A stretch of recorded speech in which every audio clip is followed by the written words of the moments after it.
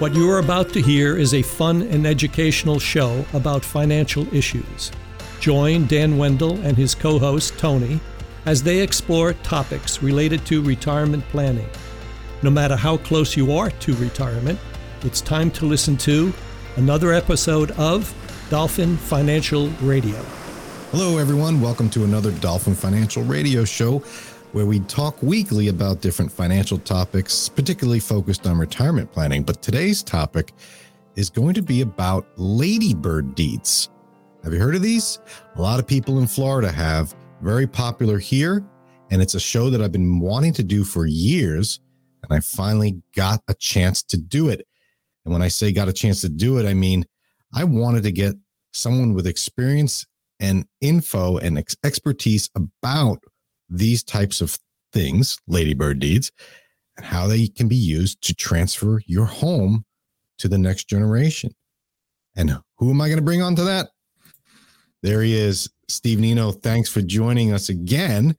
We've been talking about enhanced planning topics, and I mentioned to you that ladybird deeds is a very, very popular topic to my clients. I thought, well, why not we do a show on it? And you agreed. Yep. That sounds great. Welcome to the show. Thank you. Thank you, Dan. You're one of the few people that I know that can get as excited as I am to talk about ladybird deeds. Right. Yep. So the listeners are in for a treat, and the viewers. Steve, why don't you just start us off by explaining what is a ladybird deed? Okay.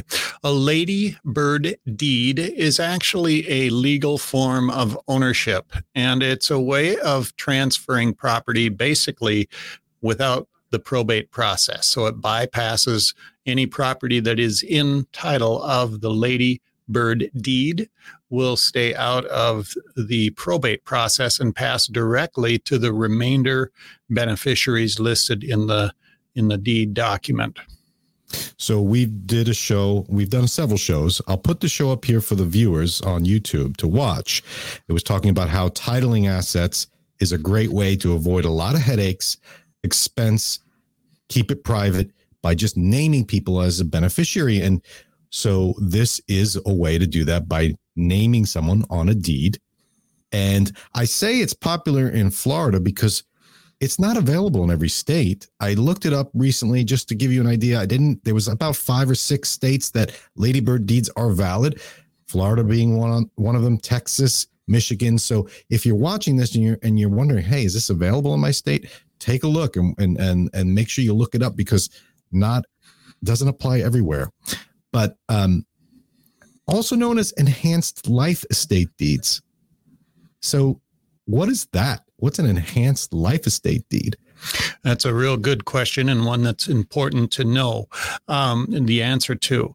An enhanced life estate is different from a typical life estate. If you set up a life estate for someone, generally what that means is the grantor, the person who established that, can live on the land or live in the house, whatever's in that life estate. They can use it while they're alive, but they are subject to making sure it's still there so that the remainder people, the beneficiaries, can then take over and have that. A life estate really requires, if I set up a life estate and I'm living in my house, I put the house in there, and then I want to sell the house, I have to check with the beneficiaries first. Okay. Whereas an enhanced life estate allows the grantor, in my case, my example, me, to sell, mortgage, move, do whatever I want with that house without the beneficiaries, the remainder beneficiaries, reining in on that. So it is true control over whatever you put in an enhanced life estate deed. And also it is pretty much synonymous with ladybird deed. So the terms can be mixed and kind of interchanged. Ladybird deed is an enhanced life estate. So a life estate, you would lose some control, but an enhanced life estate, you still maintain some control. Correct. And there's only a few states that allow enhanced life estate deeds or ladybird deeds, and Florida is one of them. Excellent. So I mentioned the key benefit of using a ladybird deed is to avoid probate, because, correct me if I'm wrong, if I name someone on the deed, ladybird deed, and I pass away, and let's say originally it was my wife and we both pass away, we named each other, but I'm now single or widower, and now I have a ladybird deed and I name my 3 children.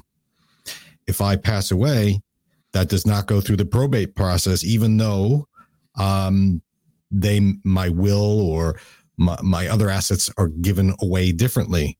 A deed is a contract type of legal document that we talked about in that show. That's right.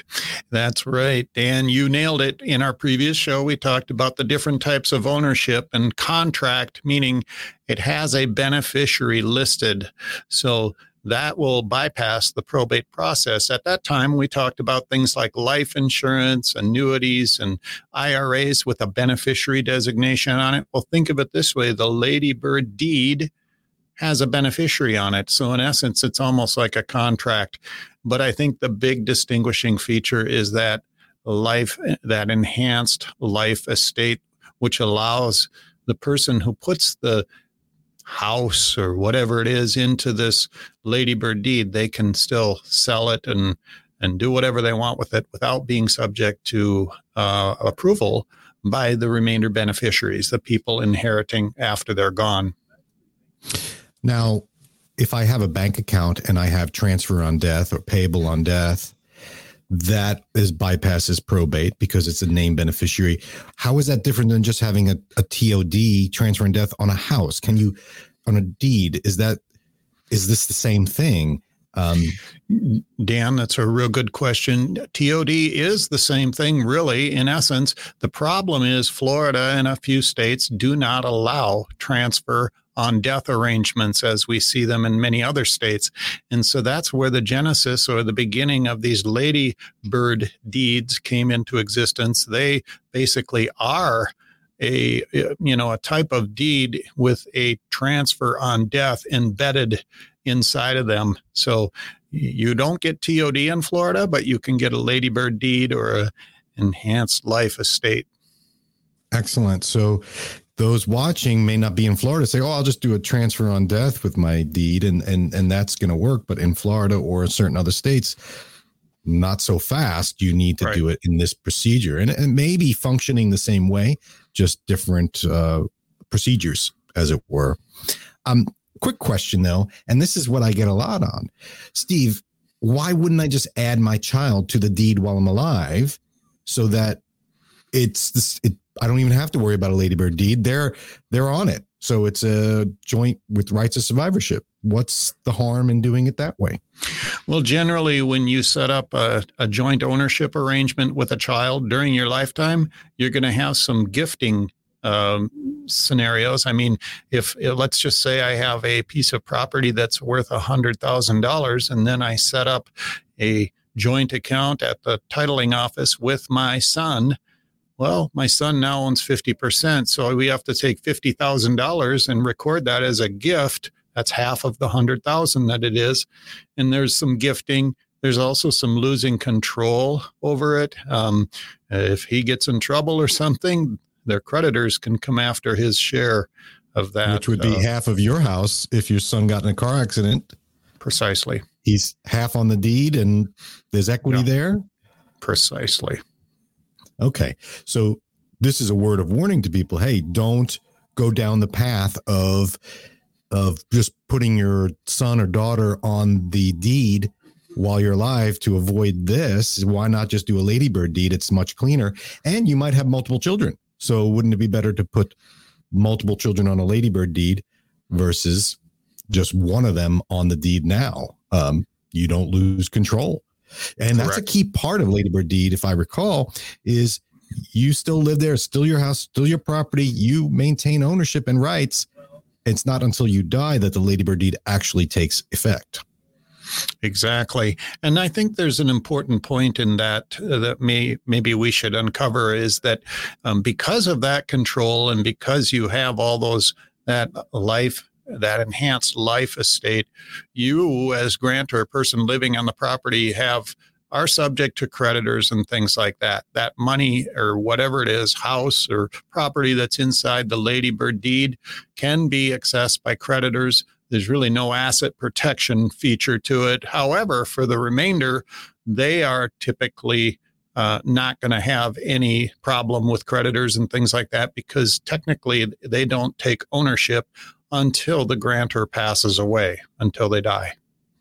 Excellent. So you maintain control, which means you're still liable for everything that goes with it. But by eliminating putting them on the deed while you're alive and just using a Ladybird deed, it only goes to them when you pass away. So they don't have any rights or ability to do anything or creditor any linkage to them until you pass away, which is a good way to keep control, right? And then pass it on. It's just basically you're naming a beneficiary on your house in Florida using a Ladybird deed. Right. One point I want to make that's specific to Ladybird deeds, which I don't know if this is for all enhanced life estates, is in Florida, we have a homestead exemption for taxes and legal issues. And also if someone's trying to qualify for government aid in the form of state Medicaid, their assets are looked at. There's a 5-year look back period and such. That those don't apply in Florida with a Ladybird deed, meaning you could still have your tax exemption and your Medicaid qualification with a Ladybird deed because you actually haven't given it to anybody yet, technically. That's right. And Dan, there's another element to that whole thing that is a little bit positive from a Medicaid planning purposes is that because the Ladybird deed does bypass the probate process, it doesn't end up being determined by a court as to where it should go. That can be sometimes keep it away from the counting towards Medicaid, what your assets and what your income is, because it's not part of the probate estate where they typically look. So it can be a win-win. It can be a win during your lifetime by maintaining the homestead exemption in Florida, and it can be a win when it passes to your remainder beneficiaries outside of the probate process and keeps it out of that view, so to speak. So to summarize on the benefits, you just mentioned that Medicaid estate recovery is one. So it doesn't go through probate. So it wouldn't go through Medicaid estate recovery if, Precisely. Hey, you spent a lot and now we're going to claw back some assets. Precisely. Avoids probate. That was the first one I said. Taxes. You touched upon this. So if you give the property while you're alive to someone, there may be some gift, that's gifting, right? Mm-hmm. So that may be some estate taxes as well. How does a Ladybird deed deal with the taxation? Well, when you name, as opposed to making a gift, and then, let's just give a simple example. Dan, what if I had that $100,000 piece of property and I made a gift? I said, you can have half of it, Dan. Well, then you've just you've gotten $50,000 from me. So I would have to record that at year end. I'd either have to write that down on my my tax forms to say I'm applying this against my lifetime gifting, or I would pay taxes on gift taxes on the $50,000, which I wouldn't like to do. So there's just that. It's more of an administrative thing to be cognizant of, is that if you,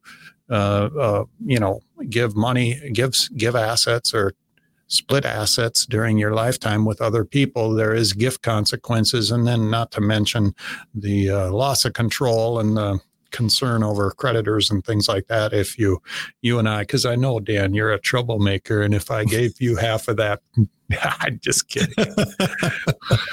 Well, also, your children may be in a situation when they don't want that, or you may have significant assets and you don't want to do that at this point. You want to wait. Right.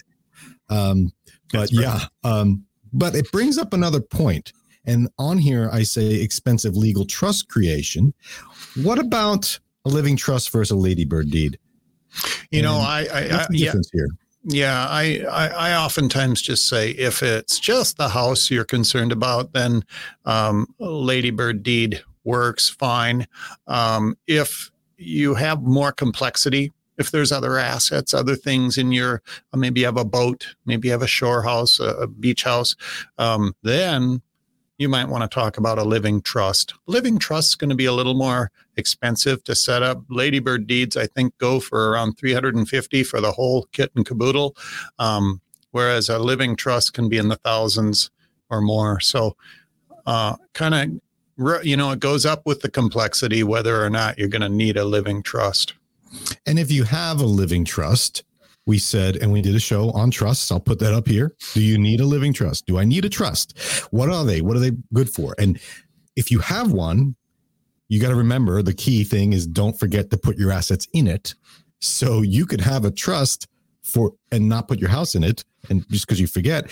But if you want, you can not have a trust and have the house go into the Ladybird deed scenario where you don't necessarily need a trust. You don't necessarily even need a lawyer to have a Ladybird deed. You do need to file it with the county, with the local state government. You can't just name it and put it in your drawer. It's got to be registered somewhere. So that's a mistake that people might make. But in general, though, if you just said, if all you have is your IRA with a named beneficiary, you have a banking account with a transfer on death, you have a home with a Ladybird deed, and maybe some other assets, maybe your car, do you really need to get a trust? And is a Ladybird deed a really powerful way for those that don't have a lot to avoid having complicated legal issues in an inexpensive way? Dan, I think I'd say yes to what you just described. And here are a couple of things that people should be aware of. There are some administrative things. It's not just going to magically happen if I say I'm going to create a Ladybird deed. First of all, in the actual execution or the creation of a Ladybird deed, you need 2 witnesses and you need a notary. So you could do this. You could get a form offline. I'm sure there's plenty of sites that have a Ladybird deed form. However, if you're one like me who likes to dot their I's and cross their T's and make sure that it's absolutely being done in the right way, I think the money you spend for a law firm to help you out and make sure it's done correctly is well worth it. And just to answer questions while you're going through the process, because it's probably your biggest asset, dollar for dollar. Exactly. So you wanted to do it correctly, and this might be a good way to avoid expensive trust creation, but it doesn't mean you have to avoid talking to a lawyer to help you with it at all. Right. One thing I want to talk about, which is a potential issue, I want to get your take on it. This is something that I've identified when I was thinking about it in my situation, because I have 3 older brothers. If my father puts the house in a Ladybird deed in Florida and he lists us all equally, multiple beneficiaries, which he could do with you can name multiple beneficiaries. That is different than if he had a trust and named one trustee to make the decisions, picked one of the 4 sons to make the decisions.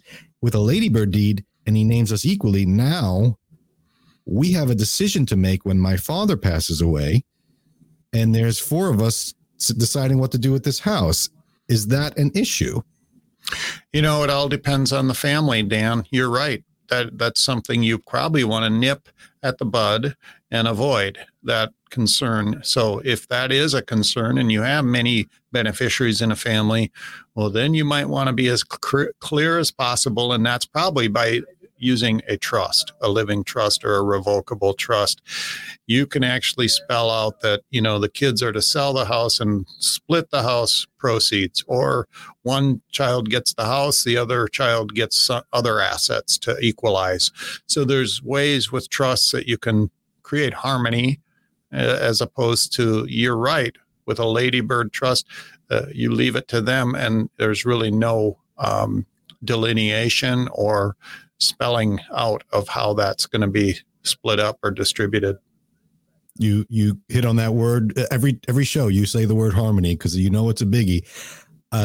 If you have 3 children, or say 2 children, one of them which is living with you, taking care of you, and you ladybird deed 50-50, you're going to force those children to make a decision as to, hey, I'm living here, I want to stay here. But if the other daughter says, no, we're selling that, I need the cash, that's going to be a fight.